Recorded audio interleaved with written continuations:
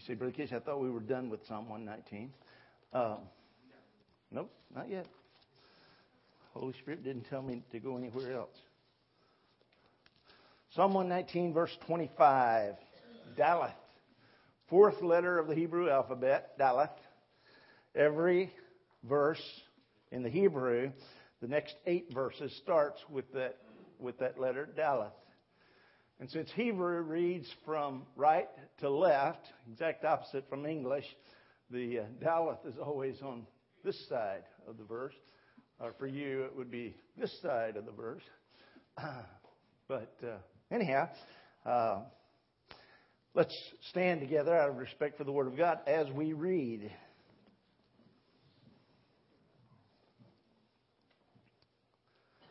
Psalm 119, verse 25 through 32. My soul cleaveth unto the dust. Quicken thou me according to thy word. Read with me if you would. I have declared my ways, and thou heardest me. Teach me thy statutes. Make me to understand the way of thy precepts. I will talk of thy wondrous works. My soul melteth for heaviness. Strengthen thou me according to thy word. Remove from me the way of lying, and grant me thy word graciously. I have chosen the way of truth. Thy judgments have I laid before me. I have stuck unto thy testimonies. O Lord, put me not to shame. I will run the way of thy commandments when thou shalt enlarge my heart. God bless you. You may be seated. What an incredible psalm. As I have looked at these verses individually, always before, I just started in verse 1, read through to verse 176, and took note of the fact that almost every one of them, all but 3 of them, in fact, make some mention of the Word of God, the Bible. But as I've taken the time to look at each of the verses individually, wow, it is so rich. Here in verse 25, for example, it says, my soul cleaveth unto the dust. A reminder that when Adam and Eve sinned in the garden, they died spiritually. Their bodies were made of dust, and once you're dead spiritually, there's nothing to live for. I mean, no purpose in life. I mean, what sense is there in doing very much other than trying to make yourself comfortable, trying to be prosperous, if the future has nothing for you except hell, eternal judgment? The psalmist writes and says, my soul cleaveth unto the dust. Your soul is your mind, your will, your ability to reason. That's the soul. Your personality. And your personality cleaves to the dust. Quicken thou me according to thy word. Now, the word quicken here is a Middle English word that means to make alive. Okay? If something is quickened, then it becomes alive. You take some yeast, some dry powdered yeast, and you put it in a little glass of water with a spoonful of sugar in it, and make sure the water's warm but not hot. And pretty soon, you've got yeast coming out of the top of that thing. I mean, you pour that yeast into a bunch of flour and margarine, and pretty soon, you've got a lump of dough. And that lump of dough grows and grows and grows and grows. So, Brother Casey, it sounds like you've made bread. I have on numerous occasions.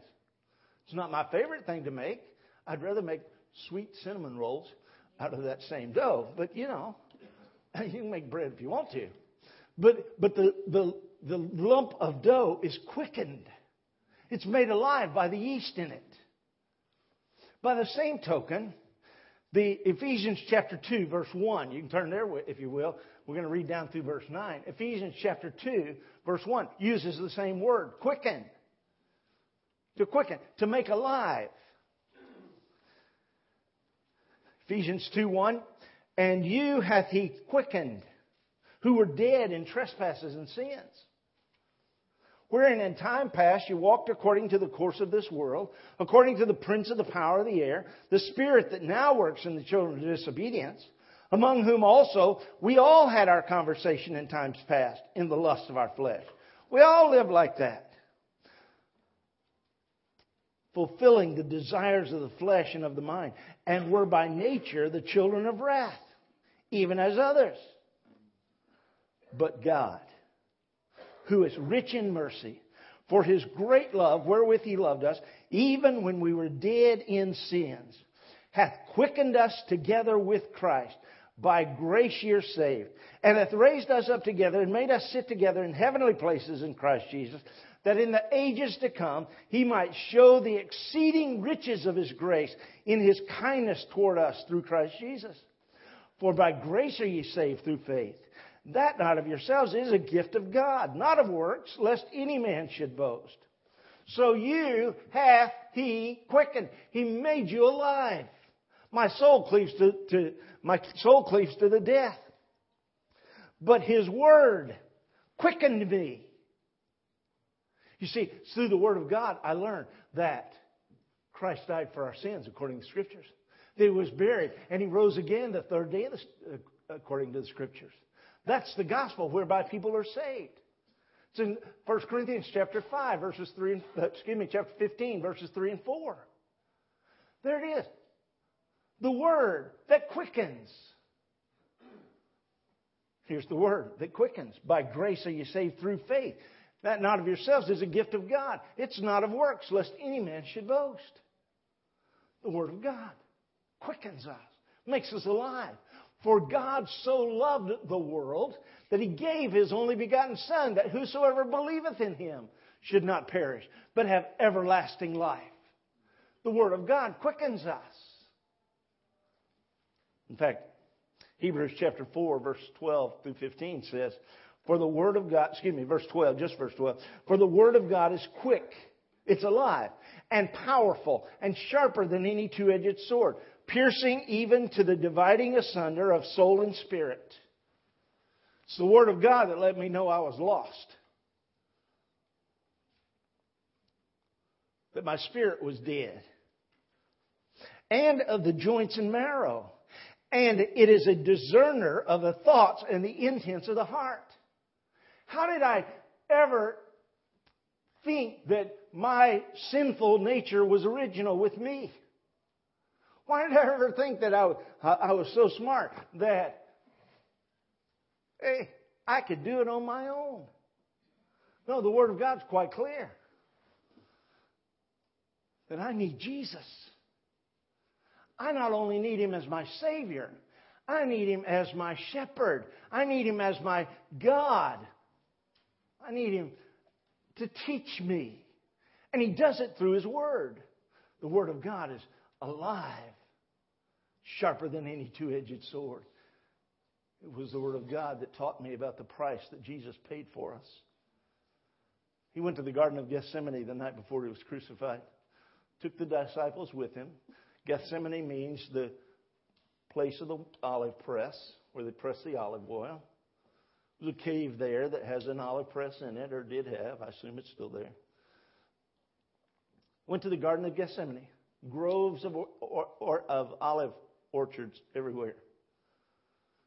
He takes His disciples there and asks them to pray. And then He takes the top three disciples, Peter, James, and John, and says, come with me. And they go off a little ways. And He says, now y'all stay here and pray for me. And He goes off a little ways farther.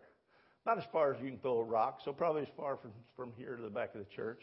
Unless you got a really good arm. And there He kneels down. And He begins to pray, Father, let this cup pass from me. Can you imagine this cup? It has Adam and Eve's sin poured into it. And then the murder of Abel by Cain. And then the sins of the people who lived before the flood, whose every thought and intent of their heart was only evil continually. It all gets poured in there. And then the sins of God's chosen people as they murder the prophets, as they deny the Word of God, as they worship Baal and Moloch and Ashtaroth.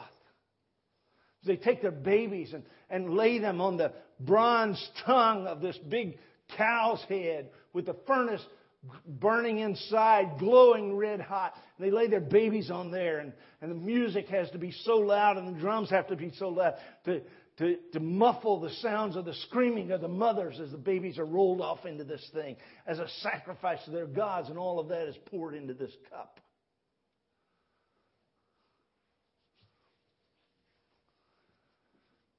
And then there's my sin and your sin and the sins of the whole world poured into this cup. And Jesus says, Father, if it be possible, let this cup pass from me. Nevertheless, not my will, but thy will be done. And he drank the cup for me and for you. Paid the penalty for our sins. It's the Word of God that revealed that to me. The day came when I recognized I was a sinner and I was going to hell. If I didn't draw another breath, I'd be in hell in just a few seconds. And I bowed my head and called out to God. Said, God, I know Jesus died for me. I know He paid for my sin, and I'm asking Him to be my Savior right now. From now on, if I'm not saved, it's your fault, because I'm doing exactly what you said to be saved. And at that moment, my spirit was made alive. Christ gave me His Spirit to live in this body. And my soul suddenly has a reason for living, a purpose, all because of the Word of God. Quicken me according to thy word. Then the second verse. I have declared my ways, and thou hast heard me. Teach me thy statutes. Well, I have declared my ways over and over again. It seems like I find myself doing the same sins again and again and again and again. But 1 John 1:9 is so clear and so simple. If we confess our sins. Now, confess doesn't mean to say I'm sorry. Okay?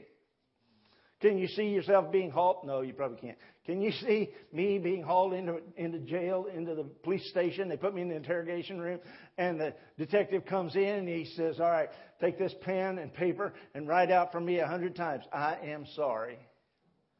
I think I was back in 5th grade. And I wasn't writing I'm sorry then. I don't remember what I was writing, but it wasn't I'm sorry. But anyhow, that's not a confession. No. What's He want me to write out? He wants me to write out exactly what I did wrong. That's confession. If we confess our sins, to say the same thing that God says about it. Oh God, this was wicked. Those of us who are pretty good, and apparently most of you all are, because whenever I ask you how you're doing, you always say, I'm good. Okay? Those people who are good don't recognize the wickedness of sin. I'm afraid we don't. I'm afraid we don't understand that those sins laid the stripes on the body of the Lord Jesus as He took that whip and ripped it into His flesh and pulled the flesh from His bones. That's what sin does. That's the sin that was in that cup. Calling for His death. Because you and I thought it wasn't a big deal. Oh, my word. I have declared my ways, and thou hast heard me. You heard me. Teach me thy statutes.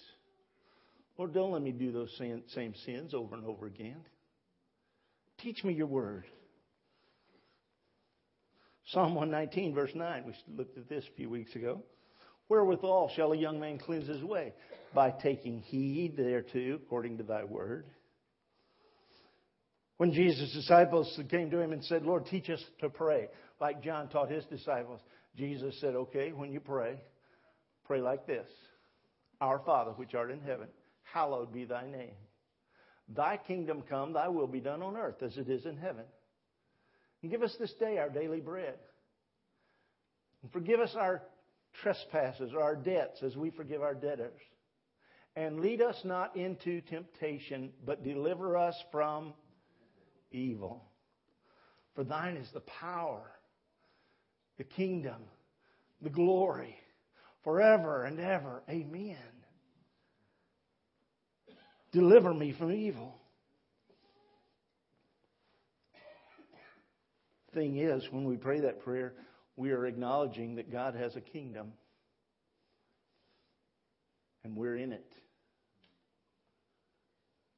And we need to be submissive to the King. He goes on. Make me to understand the way of thy precepts. So shall I talk of thy wondrous works. The problem is we can't talk about stuff we don't understand. I can describe to you something I've heard, but I can't explain it to you if I don't understand it. For example, what is it that causes water molecules to begin to speak at the sound of a voice? Not water molecules to begin to speak, water molecule to begin to shimmer. What's that all about? Well, I don't know. I know it's true, but I don't understand it. And yet, when the world was covered with water, God said, the Lord Jesus said, let there be light. And there was light. The water molecules responded and began to shimmer. And suddenly there was light. Can I explain that to you? No. I don't understand it. But I know that it's true. I heard a quantum physicist explain it. I still didn't understand it. Okay? It's kind of like when my wife explains stuff to me. I won't go into that, but yeah, a lot of times she explains stuff and I still don't understand it. After 39 years, I just nod my head. Say, yeah, okay. Okay does not mean I understand. Okay means I'm listening. Okay. I can't talk about something I don't understand. So I need Him to help me to understand the way of His precepts. If I was God, I wouldn't give my son for any of you. But I don't understand love like God has for us. I just enjoy it and appreciate it and try to allow it to permeate my life so that it shines out to others. It goes on. My soul melteth for heaviness. Strengthen thou me according to thy word. What's that mean, my soul melteth for heaviness?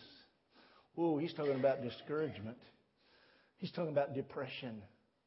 He's talking about being at the end of your rope and finding there's no knot to hang on to. My soul melts for heaviness. Seems like everybody's after me.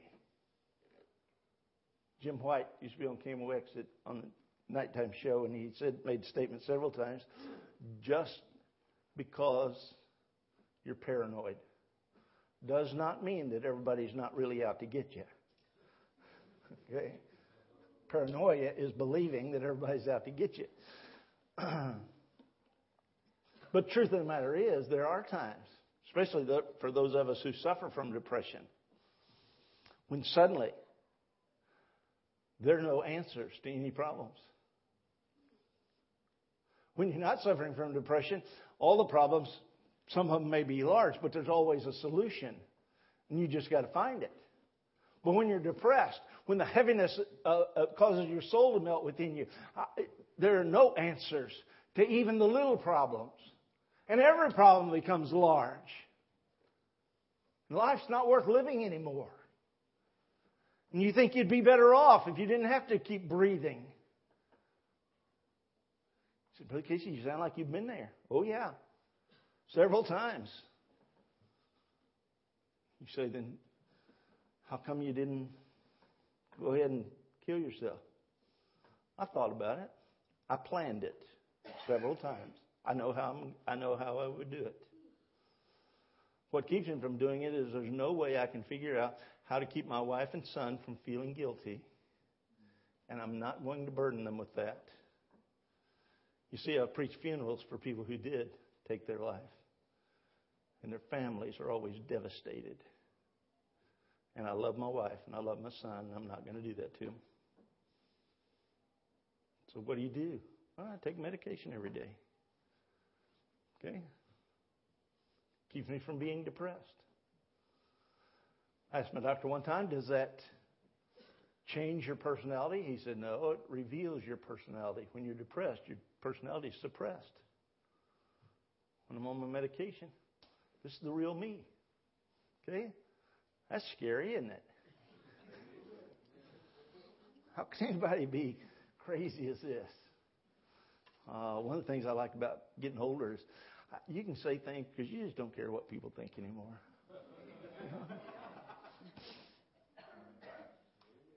I'm still having fun at Walmart with the crowds and all that. And you see a guy pushing a cart along or following his wife as she pushes the cart along. And you walk up beside him and say, excuse me, perhaps you can help me. And they always stop and look very attentive. And you say, are we having fun yet? One guy said, your wife's not with you? I said, no. He said, then you're not. Apparently he was, because his wife's standing right there. Okay, which made me wonder if he'd lie about other things. That was it. Oh, I'm so depressed and discouraged. That's what the psalmist is saying. And what's the answer? He needs God. I need God. Even with my medication, I could still get depressed if I didn't wake up every morning knowing that God is there. Amen. Being able to say, good morning, Father. Good morning, Lord Jesus. Good morning, Holy Spirit. What do you have planned today? I'd like to get in on it. I'd like to be with you wherever you're working. Matthew chapter 11, verse 28 through 30, Jesus said to his disciples, come unto me, all ye that labor and are heavy laden, and I'll give you rest. One of the reasons people get depressed is because they don't get enough sleep. They don't get enough rest. Take my yoke upon you and learn of me. For I am meek and lowly in heart. You shall find rest unto your souls. For my yoke is easy and my burden is light. Your soul that is melting for heaviness in Psalm 119 finds rest in Matthew chapter 11, verse 29 and 30. Because you've come to Jesus. Oh, how sweet that is. There's a song I heard the other day. Not for the first time, but stopped to listen to it. And the chorus goes, come to Jesus. Come to Jesus. Wow. That's all he's asking. Come. And then he goes on. Remove from me the way of lying. Grant me thy law graciously. I have chosen the way of truth. Thy judgments have I laid before me. I have stuck unto thy testimonies, O Lord. Put me not to shame. What's he saying here? I've chosen the way of truth. Do you know why people lie? Number one, make themselves look better. Number two, to get out of trouble. Those two reasons. You say, surely there's other reasons. No, pretty much boils down to those two. Make themselves look better, get out of trouble. You choose the way of truth, and what happens is God becomes responsible for the outcome.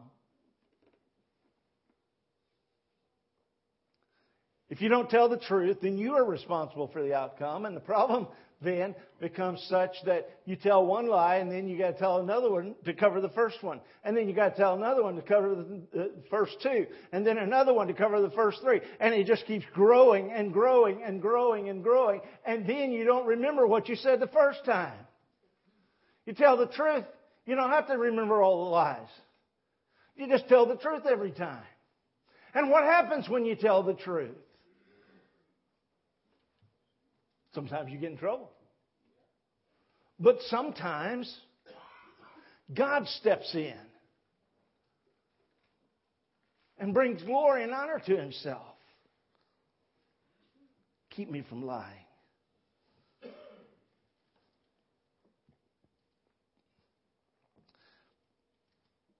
Don't let me be put to shame.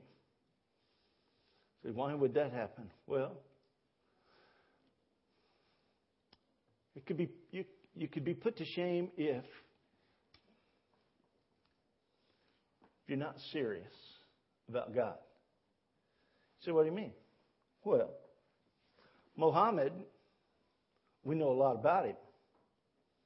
Things that are not nice. Things that are really wicked. But the people involved in Islam do not teach the history of Muhammad. They do not teach his life.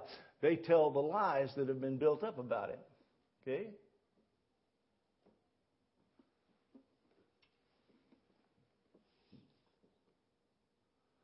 But Muhammad died as a hero. Confucius, old wise Chinese man, help people to understand that if everybody pitches in, everything goes better. Many hands make light work. Okay? Reminds me of the story about you've heard it before, I'm going to tell it anyhow because I want to hear it again. Story about all the people in the convention as Chinese philosophers up teaching, and all the lights go out. The power goes out. The microphone's not working. So he steps over beside the microphone and he says in the top of his voice, "Everyone raise your hands." And everybody raised their hands. About the time they did, the lights came back on. He stepped back to the microphone and he said, "Confucius say, many hands make light work."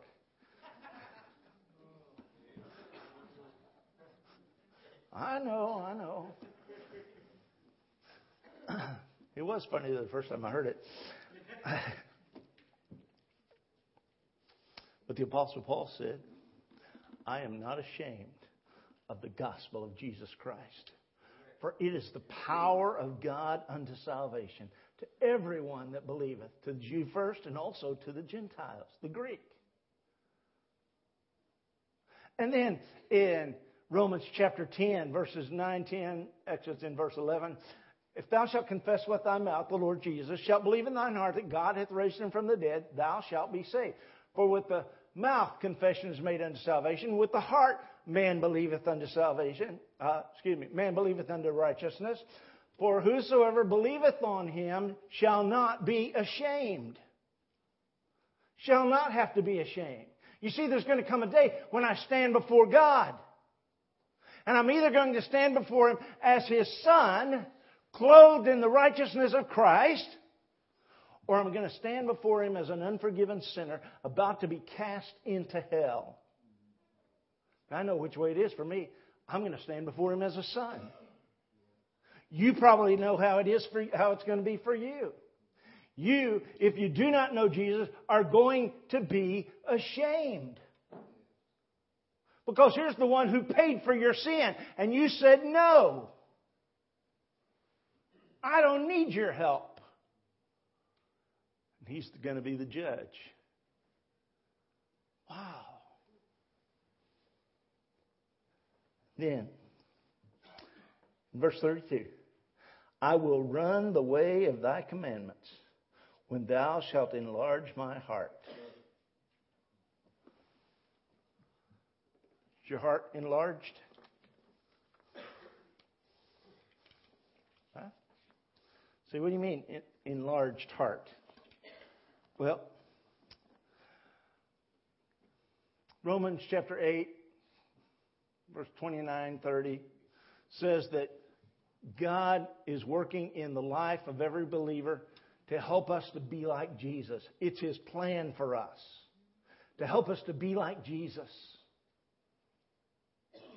In Romans chapter 12, it says, "Be not conformed to this world, but be transformed by the renewing of your mind, that you may prove what is that good and acceptable and perfect will of God. What's God's will for you? For you to be like Jesus. Philippians chapter 2. Let this mind be in you, which was also in Christ Jesus. He wants you to think like Jesus. What did Jesus think when He saw the multitudes? He had compassion on them. His heart was enlarged. How did Jesus feel when He saw a blind man sitting by the wall begging, calling out, Jesus, thou Son of David, have mercy on me. Well, He wanted to help. And so He healed his eyes. Poor guy had palsy so bad he couldn't walk. His friends let him down on a pallet in front of Jesus. And Jesus said, Son, thy sins be forgiven thee. Take up your bed and walk. Why? Jesus had compassion on him. He wanted to help him. How do you feel when you see somebody who's homeless, somebody who obviously is struggling, somebody who needs help? You think, serves them right. No, you don't think that way, do you? A drug addict who's strung out, going into withdrawals, shaking, nauseated, trying to keep from throwing up again because there's nothing left in their stomach to throw up. Do we step away? Or do we have compassion? Do we see what we can do to help? Enlarge my heart, and I'll run in the way of your commandments. I'll be like Jesus. You want to be like Jesus? Obey the Word. Study the Word. Read the Word. But he started in that very first verse with, quicken me. I'm quickened when I listen to your Word. It's the Word of God that will save you. Because it tells us of His death, burial, and resurrection. Let's stand together quietly, heads bowed, eyes closed. In just a moment, Brother Boer is going to come lead us in a verse of invitation. The invitation is pretty simple. If you need to be saved, this be the time. This be the place. Just come on. If you're already saved and you need to come and rededicate your life or confess sin or whatever, just come. If you need to follow the Lord in believer's baptism, come on. We'll make arrangements for you to be baptized. Whatever the need is in your heart and life, the Word of God has the answer. Father, I pray in the name of our Lord and Savior Jesus Christ that your will would be done in each heart and each life. Father, we need you. We need your Word. We need our hearts enlarged. Some need their soul quickened. You work. In Jesus' name, amen.